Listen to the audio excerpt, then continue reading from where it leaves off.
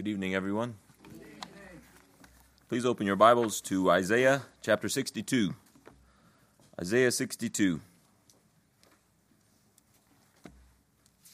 We'll be reading the whole chapter. It's not a long one. But if you would, please stand with me out of respect for God's holy word. Isaiah 62, beginning in verse 1.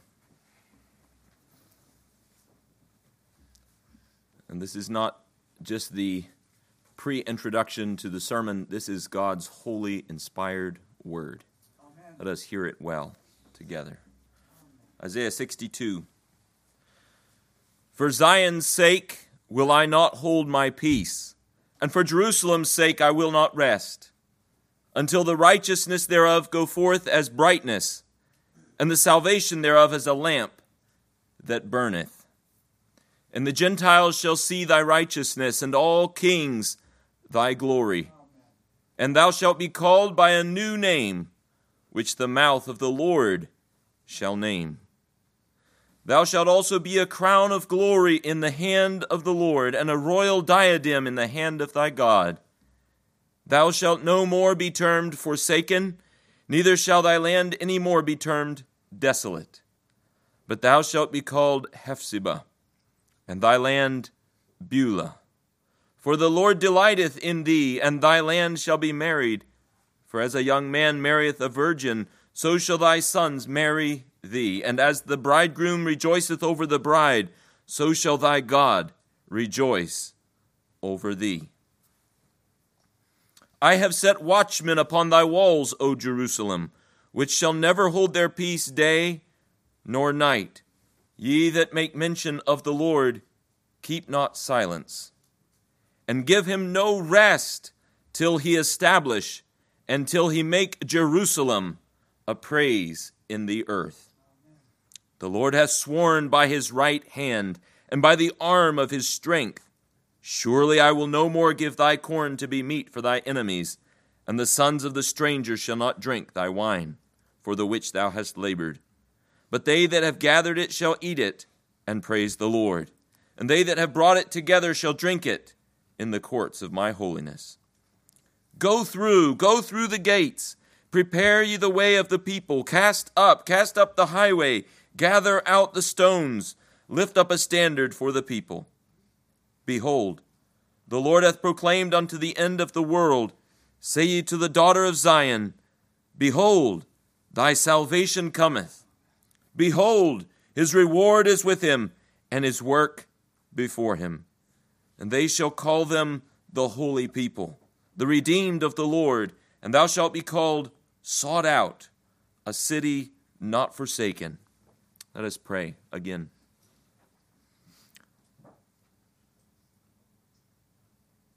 O our God, we ask you again to hear these requests that we have made, that you would meet with us now. That we would not do just a human thing here. Lord, we could tickle our own fancies. We could exalt our own pride.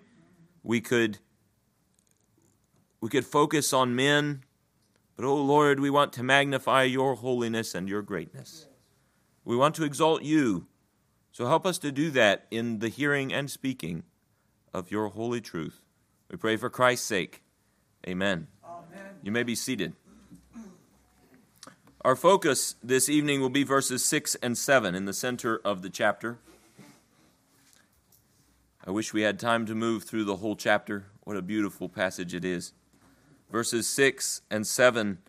I have set watchmen upon thy walls, O Jerusalem, which shall never hold their peace day nor night. Ye that make mention of the Lord, keep not silence, and give him no rest till he establish until he make Jerusalem a praise in the earth. Our title tonight is Praying Watchman. Prayer is one of the most precious Christian activities. By prayer, a creature of earth ascends to heaven itself. By prayer, redeemed sinners come boldly to the throne of grace, the very throne of God himself. Prayer is sweet communion with our precious Savior. The Christian's prayer closet is the love chamber where our soul and Christ form real friendship. But prayer is also hard work. Prayer is the enemy of pleasure, earthly pleasure, carnal pleasure. Prayer is an enemy of covetousness. Prayer is the enemy of sloth, laziness. Prayer and selfishness are at constant war together.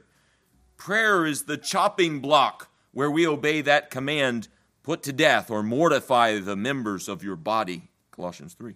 Prayer is that anvil where the Holy Spirit hammers our Christian personhood into the image of Christ from glory to glory. And because it's hard, prayer is often the first of our activities to be neglected. Other things become important and prayer withers and shrinks. If we are in Christ, prayer never dies. But it can be very sick and lean. Believe me, I know. In my own prayer hours in the morning, I have seen some of the skinniest, most impoverished and useless prayers. What makes our prayers so sick and lean at times? There are many reasons. Sin is definitely one of them. But I think there is a chief reason among them for many of us as Christians. We forget the glorious privilege that prayer is. We forget the glorious privilege of prayer. When we overlook the high and holy privilege of prayer, our prayers can become routine, habitual, and heartless. We dare not quit, but we satisfy ourselves with muttering rather than pleading, with distracted repetitions of words rather than intense pouring out of our soul's longings to God. But here in Isaiah 62, in the center of the chapter, couched between God's glorious promises of what he will do for his people, in verses 6 and 7, we get a glimpse of the amazing privilege of prayer. And what is that privilege? A participation, a communion, a fellowship, a working together with the Almighty God in his glorious works in this world.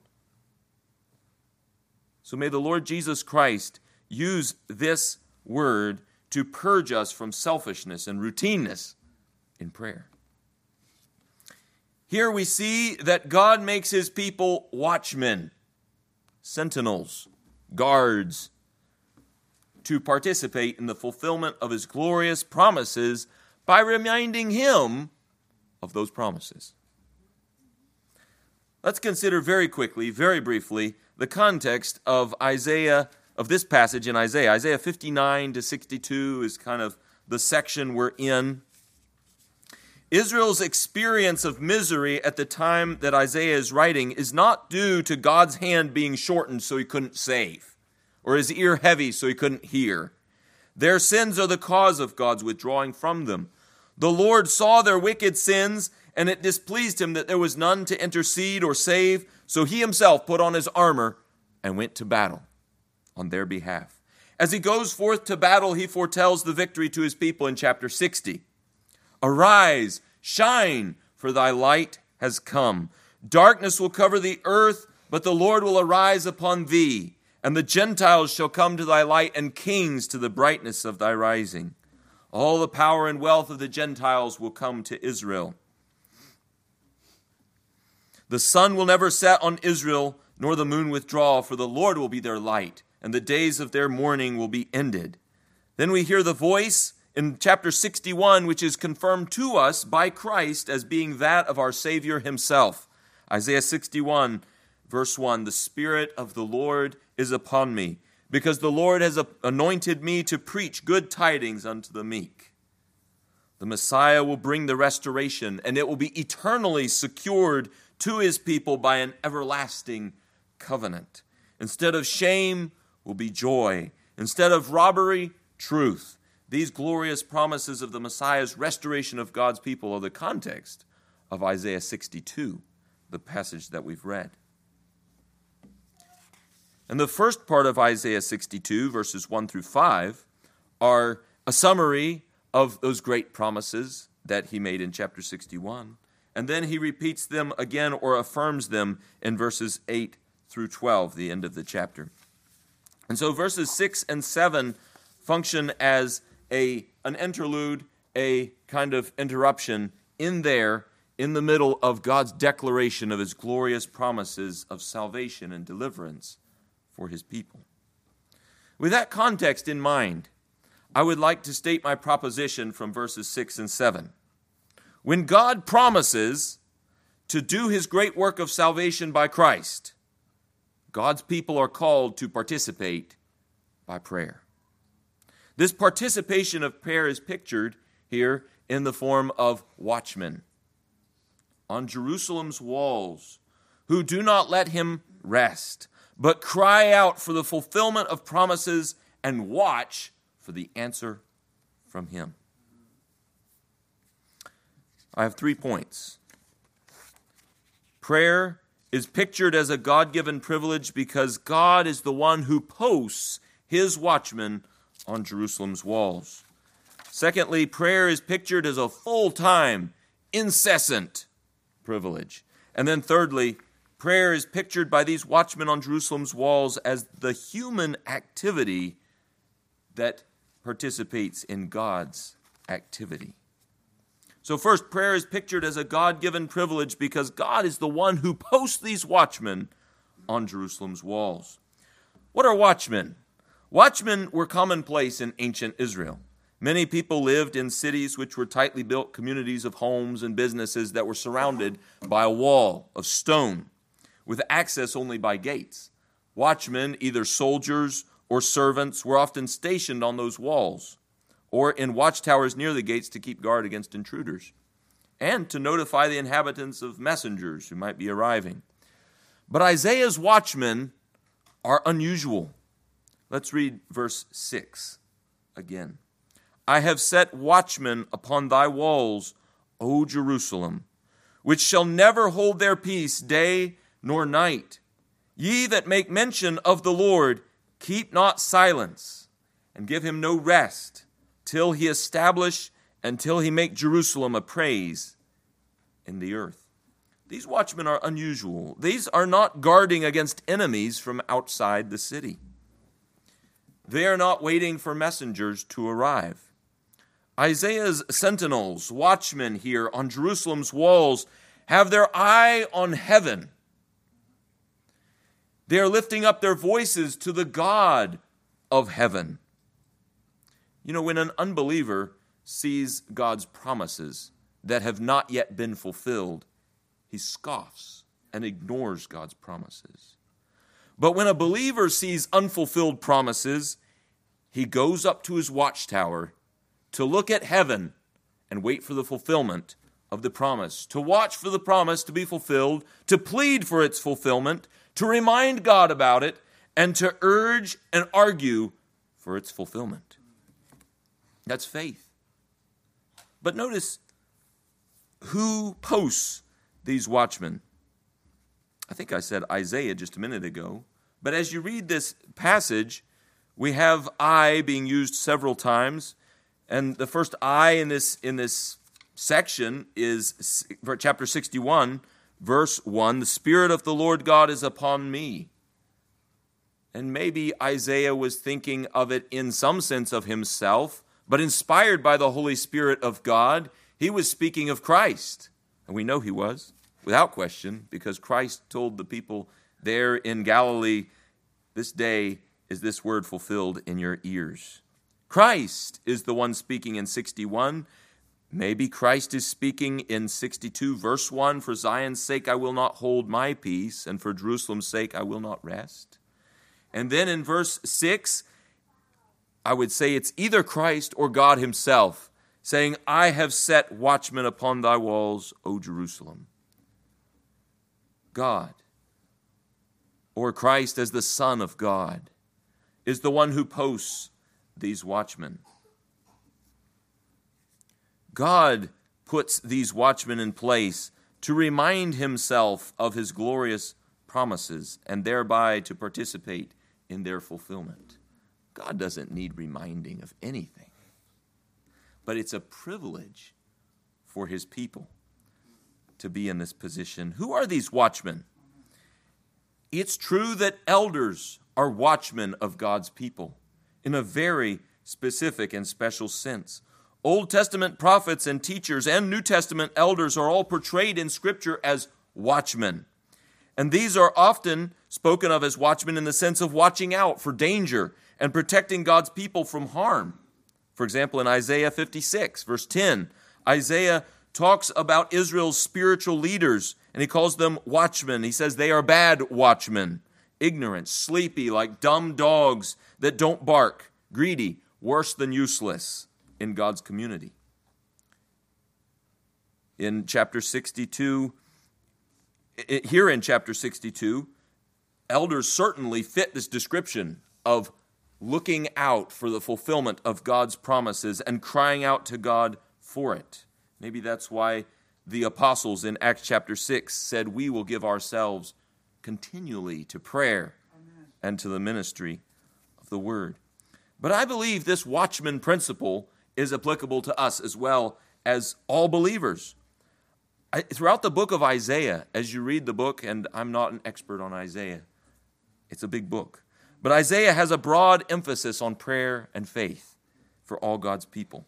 All believers who prayerfully wait for the promise of God's deliverance will be blessed in the book of Isaiah. We see that prayerful faith in chapter 25, verse 9. "It shall be said in that day, Lo, this is our God. We have waited for him, and he will save us." Who's the we and us? All of God's people. Amen. "This is the Lord. We have waited for him. We will be glad and rejoice in his salvation." All of God's people waiting for God's salvation. Isaiah 33, verse 2, "O Lord, be gracious unto us. We have waited for thee." All of God's people. And last week we just heard from Isaiah 40, the end of the chapter. "But they that wait upon the Lord shall renew their strength. They shall mount up with wings as eagles. They shall run and not be weary. They shall walk and not faint." All of God's people waiting on him. That's a characteristic of a believer in the Lord Jesus Christ. He's looking, he's waiting, he's watching out for the fulfillment of God's promises. It's an earnest expectation of the believing people of God looking for the fulfillment of God's glorious promises. So while elders are specially dedicated watchmen, all of God's people should be watchmen, as we see it here. And as we move to the New Testament, doesn't the New Testament portray all believers as crying out to God in prayer? "Come, Lord Jesus." All of us watching and praying. Aren't we all commanded to pray without ceasing? I will mention some more of those verses from the New Testament at the very end. But we can see that all believers can learn something from this picture of the watchmen that God has placed on Jerusalem's walls. God is the one who put them on these walls. While he's promising these blessings to Israel, he doesn't just say, "Don't worry about it, sit back, don't even think about it, I'm just going to do it." No. He says, "I have put watchmen on the walls of Jerusalem," Jerusalem representing the people of God in their most organized and most settled and most blessed condition. "I have set watchmen upon thy walls, O Jerusalem, which shall never hold their peace, day nor night. Ye that make mention of the Lord, keep not silence, and give him no rest." God qualifies these watchmen. Without grace, without God's working in us, you and I were like pigs returning to our mud. We were like dogs going back to our vomit. We couldn't look any higher than the slop in front of our faces. Maybe that slop for you or me was money or pleasure or fame or pride, but that's where it stopped. We were not watchmen. We were very short-sighted creatures. All we could see was the next thing we wanted. But the Holy Spirit transformed us. He gave us eyes to see. Now we can look up.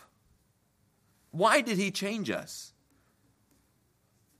Why did he change us? You say, well, he wanted to deliver us from our sins and save us. That's right, he did. But why did he not just take us straight to glory from there?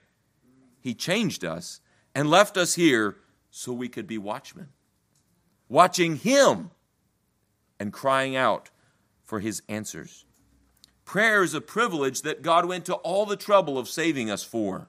God saved you to pray. I have set watchmen upon thy walls, O Jerusalem.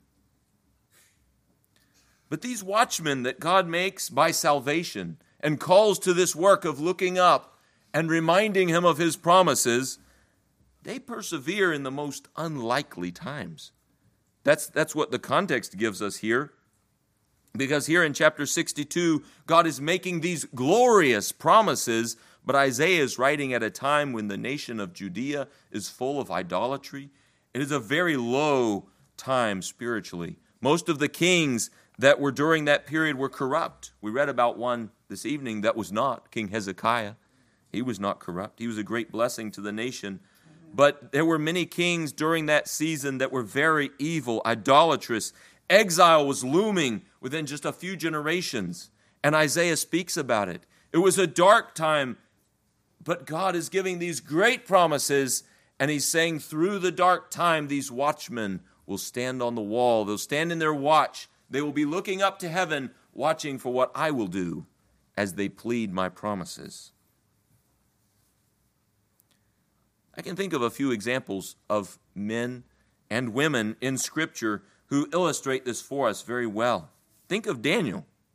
Daniel was a watchman, and he's after Isaiah. Isaiah's made these promises, these glorious promises of salvation. Then he says there will be watchmen that God will place on the wall. Well, when Israel is taken captive and sent to Babylon, most of the people, it appears, turned to idolatry. They figured, well, God has forsaken us. This is the end of all things for us. But God reserved to himself some who were faithful to him. And Daniel was one of them. Go to the book of Daniel, chapter 9. Daniel 9, we'll just read the first couple of verses. This is where Daniel takes time to pray and humble himself before the Lord. Daniel chapter 9. And remember that Jeremiah the prophet, right before Israel had been taken into captivity to Babylon, Jeremiah the prophet had prophesied that Israel would be in that captivity for 70 years. So here in Daniel chapter 9, verses 1, and we'll read up to, I think, verse 3 or so, it says, "In the first year of Darius, the son of Ahasuerus, of the seed of the Medes, which was made king over the realm of the Chaldeans." This is an unlikely time for the fulfillment of God's promises. This is exile, national misery. "In the first year of his reign, I, Daniel, understood by books, the books of the prophets, the number of the years whereof the word of the Lord came to Jeremiah the prophet, that he would accomplish 70 years in the desolations of Jerusalem." So what does this watchman do when he reads in a book that there's a specific time related to the fulfillment of God's promises? "And I set my face unto the Lord God." Amen. What is he doing? Standing on his watch, looking up to heaven. Not now as a faithful shepherd looking out for enemies of God's people. Not now as other responsibilities he might have, keeping the enemies from coming in the gates, but as a true watchman of God's people looking up to God. What will God do? Isn't it the 70th year? Isn't it time for you to return the people? "And I set my face unto the Lord God to seek by prayer and supplications with fasting and sackcloth and ashes. And I prayed unto the Lord my God and made my confession and said, O Lord, the great and dreadful God, keeping the covenant and mercy to them that love him and to them that keep his commandments, we have sinned and have committed iniquity." And he cries out to God, and God answers him by an angel. It was an unlikely time, but did God say some watchmen will rise up? No, he said, I have set watchmen on the walls of Jerusalem. God had Daniel there. Daniel wasn't just a great guy. You know, we sing a song, especially for kids, "Dare to be a Daniel." And my Daniel likes the song. But Daniel wasn't just being a Daniel. God raised up Daniel. God made Daniel. May God make more Daniels among us. Watchmen for God's great works.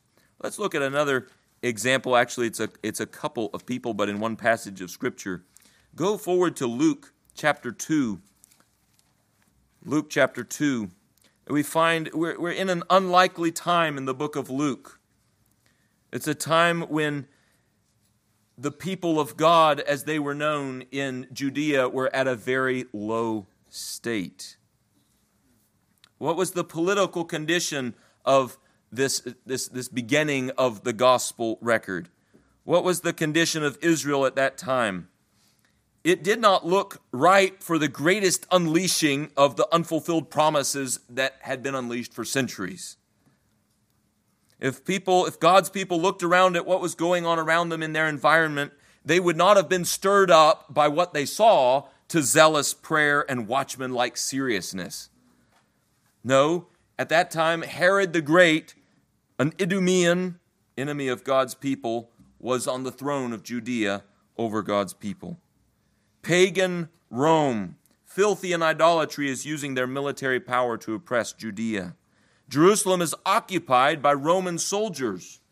The Romans gave the Jews a little freedom to do their own political stuff, so the Jews had a Sanhedrin, kind of roughly like our Congress. And they had a high priest who was really just a political figure. But in this time of Luke chapter 2, even the Jewish elders, the Sanhedrin, and the Jewish high priests were either sold out to Rome, pawns of Herod, or legalistic zealots who had no clue what true religion was all about.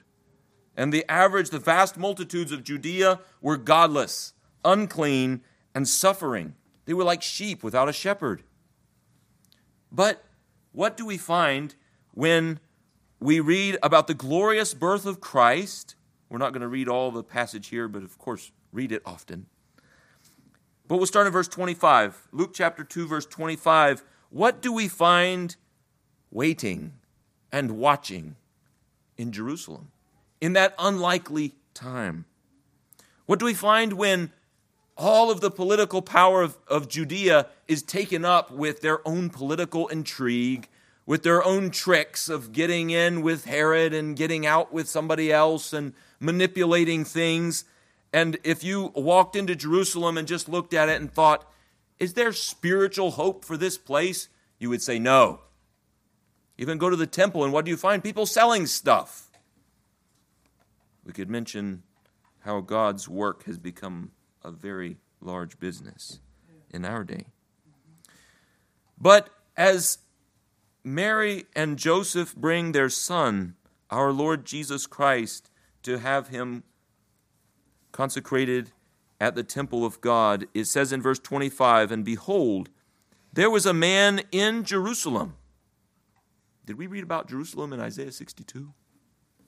A man in Jerusalem whose name was Simeon, and the same man was just and devout, waiting for the consolation of Israel.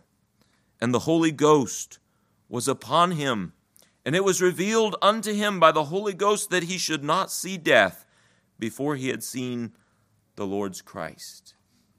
And apparently it wasn't just because he had received that promise that he was waiting for the consolation of Israel. It appears with the way it's worded, he was already waiting for the consolation of Israel before he received the promise that he would see him.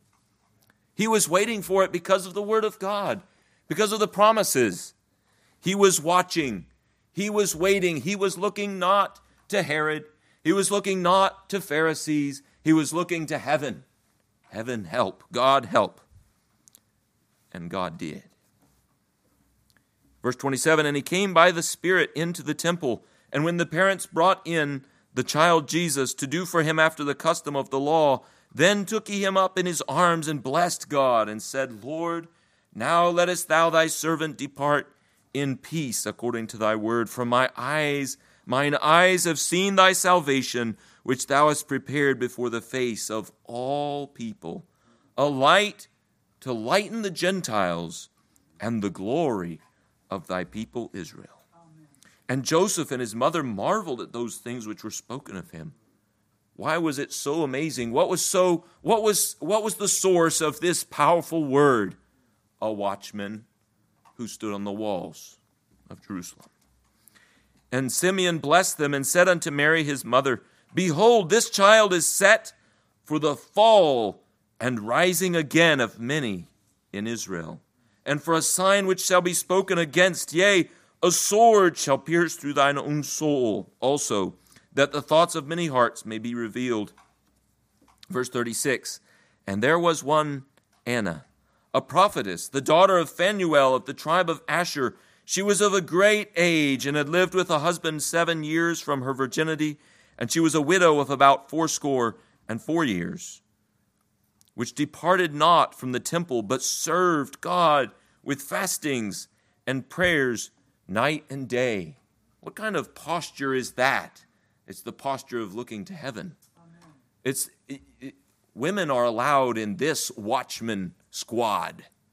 Normally you select some burly young men for this work, but here you have an older man and an older woman who are in this squad. There were not many in Jerusalem. There were few, but God kept his promise. I have set upon the walls of Jerusalem. And she, coming in that instant, gave thanks likewise unto the Lord, and spoke of him to all them that looked for redemption in Israel. Where would they look? To heaven. There were others. There were a whole group of these people who were intent on seeing God fulfill his word. And when they had performed all things according to the law of the Lord, his parents returned to Galilee, to their own city. God creates watchmen by salvation, and then he empowers them to persevere in unlikely times for his glory and their great joy. How much more glad was Simeon of seeing the Lord's Christ than he would have been if the Lord had ordained that Christ be born to David. You know, David received the promise that one of his sons would sit on the throne forever. So what if Christ was born right then? And what if Solomon was Christ? We just imagine. Then there would be joy, but there wouldn't be as much joy as those who have gone through experienced in their nation hundreds of years of apparent desolation, and all they had to cling to was a promise of God. And the only source of hope was God in heaven. The watchmen on Jerusalem's walls are not looking around them primarily. They have words for those around them, especially when they see the fulfillment of the promise. But their eyes are on heaven. They're watching heaven. If you think our modern day, in a sense, is just as bad off as the days of Anna and Simeon, and it's different. We have the gospel. We have the record of Christ. And so we have much more than they had. But as far as the condition that our society is in, it's bad. Our rulers are secularized. Our community is drug addicted and shot through with terrible perversions. Our churches are sick and dying. But this is the time for God's watchmen to be watching heaven. God has qualified you, if he has saved you, to be a watchman, a watchwoman. God has called you and appointed you and set you on the wall to watch at this most needy time. Back to Isaiah 62.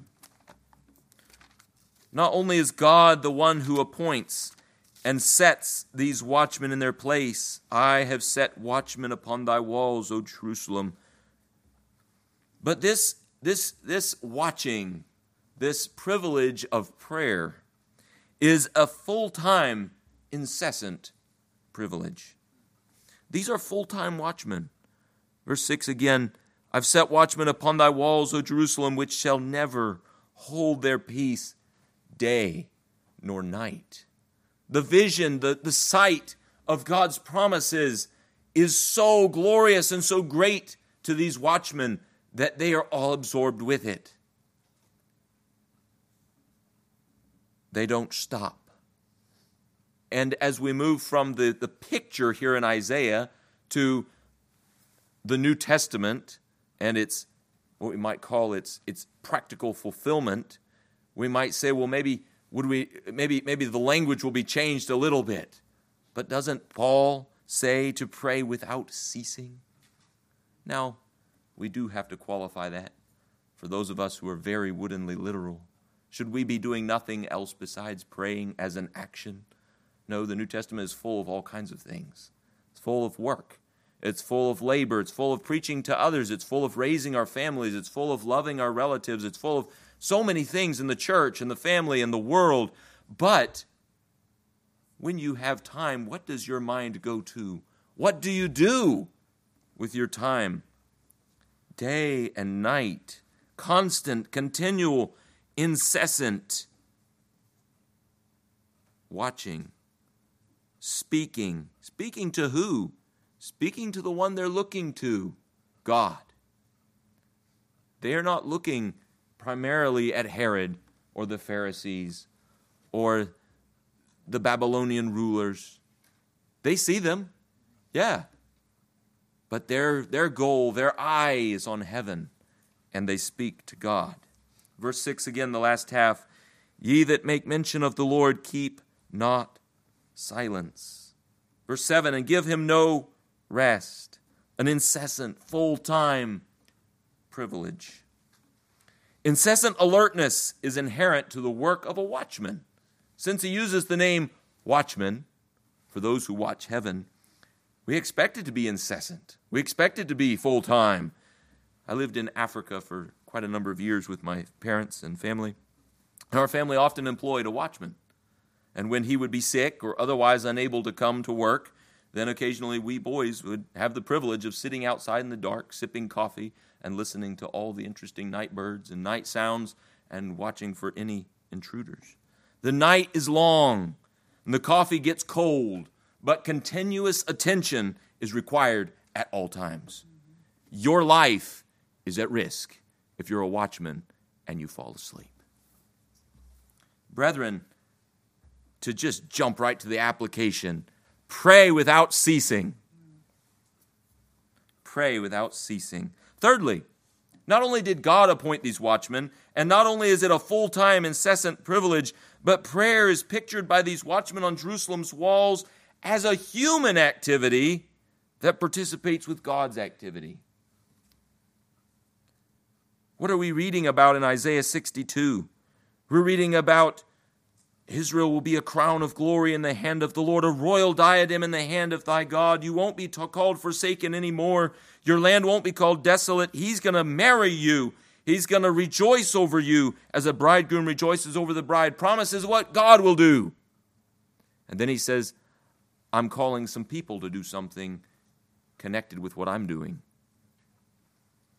The watchman's prayer is involved in God changing the tide from national misery to messianic glory in righteousness, from the desolation of judgment to full salvation consummated, from the smoking embers of this sin-scorched earth to the thriving beauty of the new creation. God's going to do that. God is the one who really does all the work. But notice that all through the Bible, God graciously condescends to call men to come alongside him and do something with him so that they taste it, see it, feel it. He doesn't need us. I've said that before. But if through laziness or negligence or distraction we do not do our part in what he's called us to do with him, we are the infinite losers, not he. God will bring Israel out of Egypt back in Exodus. Make no mistake. Moses didn't do it, but yet Moses did it. Through an infinitely unequal partnership, God gave Moses a part in the success. And then Moses failed, so the Lord symbolically sets him aside. The law can't bring you into the land. God will bring Israel into the promised land. And he calls Joshua to do it. Joshua didn't do it, and yet Joshua did do it. God wants Paul to visit Philemon.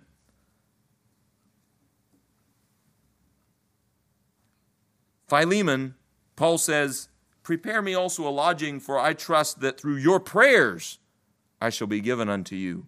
Is Philemon praying Paul over? In a sense, yes. because God has given us that great privilege of being watchmen, looking to Him, calling out to Him, and He acts. Would He do it without us? Oh, I'm sure He would. He'd probably raise up somebody else to bless in the process. The Lord's work, we will not get in the way of God's work, but He has called us to work with Him.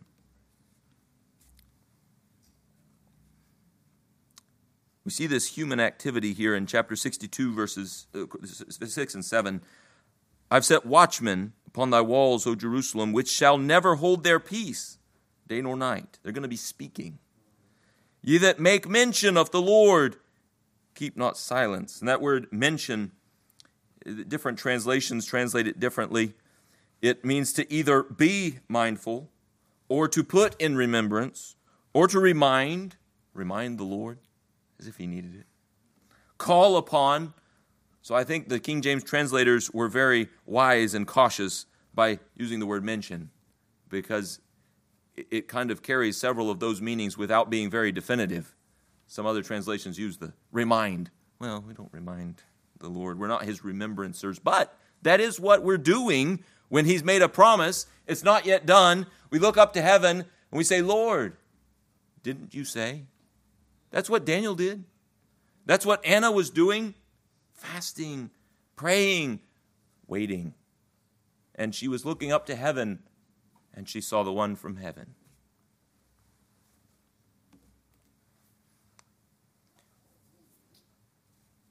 This mentioning of the Lord, ye that make mention of the Lord, keep not silence. This mentioning of the Lord demonstrates our faith. You say you are a believer in Christ, His kingdom, His church, His glorious return. A primary way that faith is made visible is through continual dedication to prayer for those realities. Because if you believe, you'll mention it to God. This mentioning, this speaking to God demonstrates our true affection. Do you love Christ? Then your kingdom come, your will be done. Not my kingdom come, but your kingdom come should be on your lips. Come, Lord Jesus. If that's where your love is, if that's where your affection is. So God has called His people into this partnership, and it blesses them. It grows their faith. It gives them the experience of seeking Him and finding Him and knowing they know Him. How would you know you knew God if you didn't have prayer? What experience of your life would you have to know that you knew Him if prayer was not something that He gave us to enter into dialogue with Him with? This mentioning also keeps us alert and expectant to see God's actions. Why did God create us in the first place? To be the witnesses of His great works in the world. To see His creation. To live out the life He's called us to live. Not just for ourselves. He created us for His glory. He redeemed us for His glory.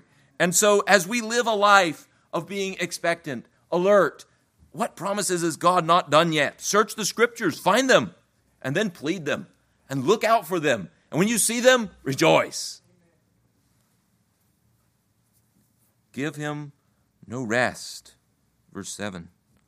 No rest, no silence from you for God. Does God need reminders? Does He need pressure? No.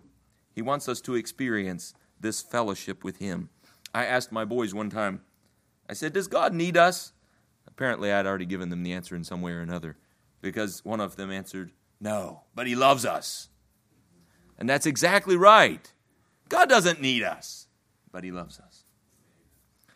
The world thinks prayer is absurd. The flesh thinks that it's wearisome. But when a blood-bought, spirit-filled child of God makes an appointment with his Father in heaven, he or she wrestles with the Almighty for the promises that God has already made. And then he goes away like Jacob, supernaturally assured that not only will the promises be fulfilled as promised, but also that in some glorious, amazing way, God has condescended to wrestle with His child and let him prevail. And after Jacob wrestles, God says, You're a great wrestler. I'm going to call you a prince with God. What? Man prevailing against God? That's only because God allowed him to. And God wounded him a little bit so that he wouldn't get any pride. He limped the rest of his life.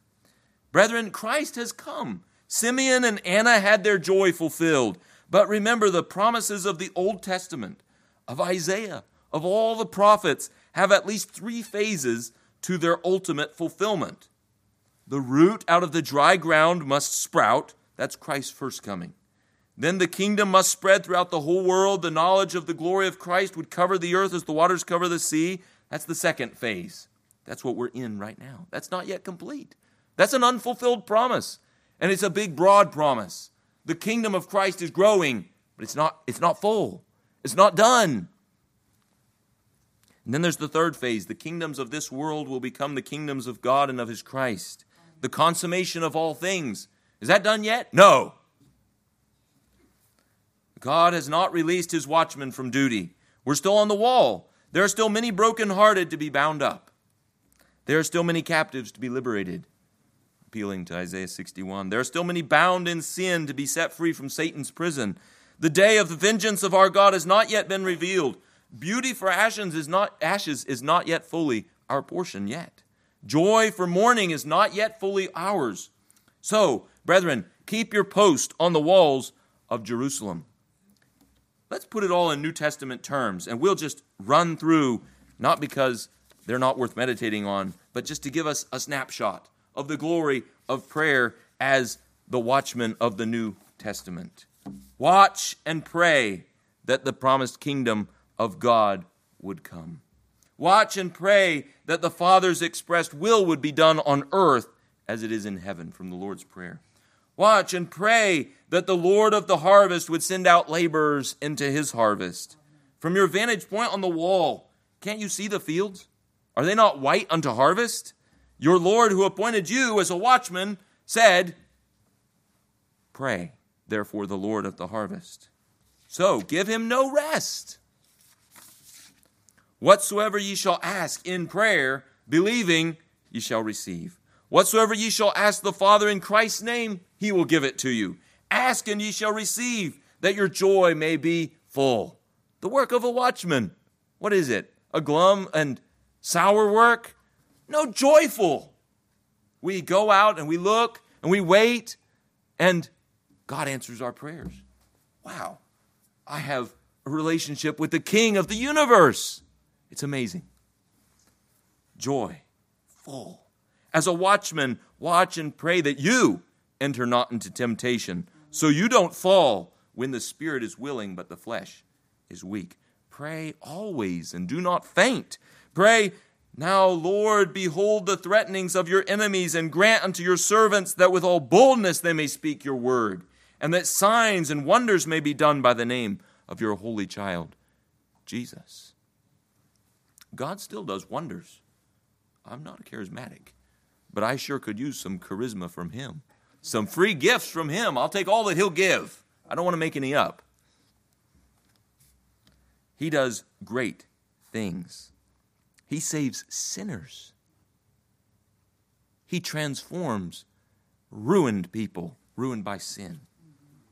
As Paul beseeched the Roman watchmen on the wall, the book of Romans, for the Lord Jesus Christ's sake and for the love of the Spirit, strive in prayer for me, Paul. So we can say strive in prayer for God's servants, ministers, preachers, elders. As you, what I'm doing is saying, okay, we had this, God says, I set watchmen on the wall. In the New Testament, we come and we look, what's the life of a Christian like? Does it have that character? Yes. What are the Roman Christians, the rank and file of God's people in the church in Rome, the pew sitters in Rome, what are they supposed to be doing? Striving with God for Paul. Why? They're looking up, looking at God, looking at his promises and pleading for their fulfillment. And didn't God appoint Paul as an apostle? And so therefore, that's a promise that he would do something with him, so God do it. Didn't God appoint us an elder? Let's cry out to God. Oh Lord, it's an implicit promise. Do it through him. Strengthen him. Hold him up. strive in prayer for your elder. Paul said to the Corinthians, I pray God you do no evil. Why? Well, the promise, the unfulfilled promise, is that in the new covenant, God would do wonderfully transforming ethical things in his people. He would put his law on their hearts, and they would still have the flesh with them, but there would be this glorious transformation that would be so different from the old covenant. And so Paul looks at the Corinthians, and he sees the promise not fully fulfilled yet. And he says, I pray you do no evil. He's looking up, praying for them, that God would fulfill his promise. Pray always, Paul says to the Ephesians, pray always with all prayer and supplication in the Spirit, and watch. What's your work? A watchman. What do? A watch. Watch thereunto with all perseverance and supplication for all saints, even all the way through hundreds of years of unlikely times where you don't see the fulfillment of God's promises. So, continue in prayer and watch in the same with thanksgiving. With all praying for us, again, Paul is talking to the Colossians, the apostles, the representatives of God's ministers, that God would open unto us a door of utterance to speak the mystery of Christ. What's the unfulfilled promise? God said, I'll make you a light to the Gentiles. He said that in Isaiah to Christ, and by extension to his apostles, by extension to his church. And so Paul says, pray for us that God would give us the utterance to speak the mystery of Christ to the Gentiles. It's an unfulfilled promise. We're in that season of fulfillment. We've received part of the blessing. Christ came.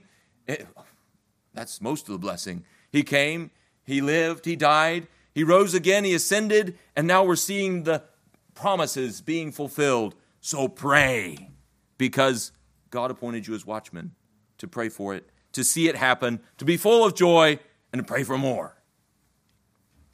And when you remember that glorious ultimate promise of our great King who appointed you to the wall, surely I come quickly, pray, Amen. Even so, come, Lord Jesus. Pray this all the while, looking for and hasting unto the coming of the day of God, wherein the heavens being on fire shall be dissolved, and the elements shall melt with fervent heat. Nevertheless, we, according to his promise, look. Watchmen, what do? They look. But he's not watching for danger at this moment. He's looking for the new heavens and the new earth, wherein dwelleth righteousness. Is there anyone here who does not pray? Do you not pray? You have no place on the walls of Jerusalem. You are not a watchman if you do not pray. I solemnly warn you, all the prayers of God's multitude of faithful watchmen across this globe today are against you. They pray for Christ's kingdom, which you resist. They pray against your sin, which you love. They pray for judgment and justice and righteousness. And when Christ returns in answer to millions of prayers, the answer to those prayers will be your eternal sorrow and misery. What should you do? Pray. Pray broken over your sin. Pray with an eye to the King who calls you to himself. Pray to the one who is both God and man, who died upon Calvary's cross and rose again and ascended up on high. He answers prayer because he ordained it. Amen. Let us pray. Oh, Father in heaven, thank you for prayer. Draw us all close to you to pray often, to pray fervently, and to pray without ceasing. Forgive us for our laziness as watchmen on the wall. And make us more believing, more clear-headed, more joy-filled. Lord, help us to not be content with the joy we have. But I pray we would be those who greatly desire more joy. And Lord, I pray that all those who are prayerless would be made prayerful. Set them on the wall. Make them those that look to heaven, even through unlikely times. For Christ's sake, Amen. Amen. Stand with me, please. Our benediction will be from 1 Peter. But the God of all grace, who hath called us unto his eternal glory by Christ Jesus, after that ye have suffered a while, make you perfect, establish, strengthen, settle you. To him be glory and dominion forever and ever. Amen. Amen. You are dismissed.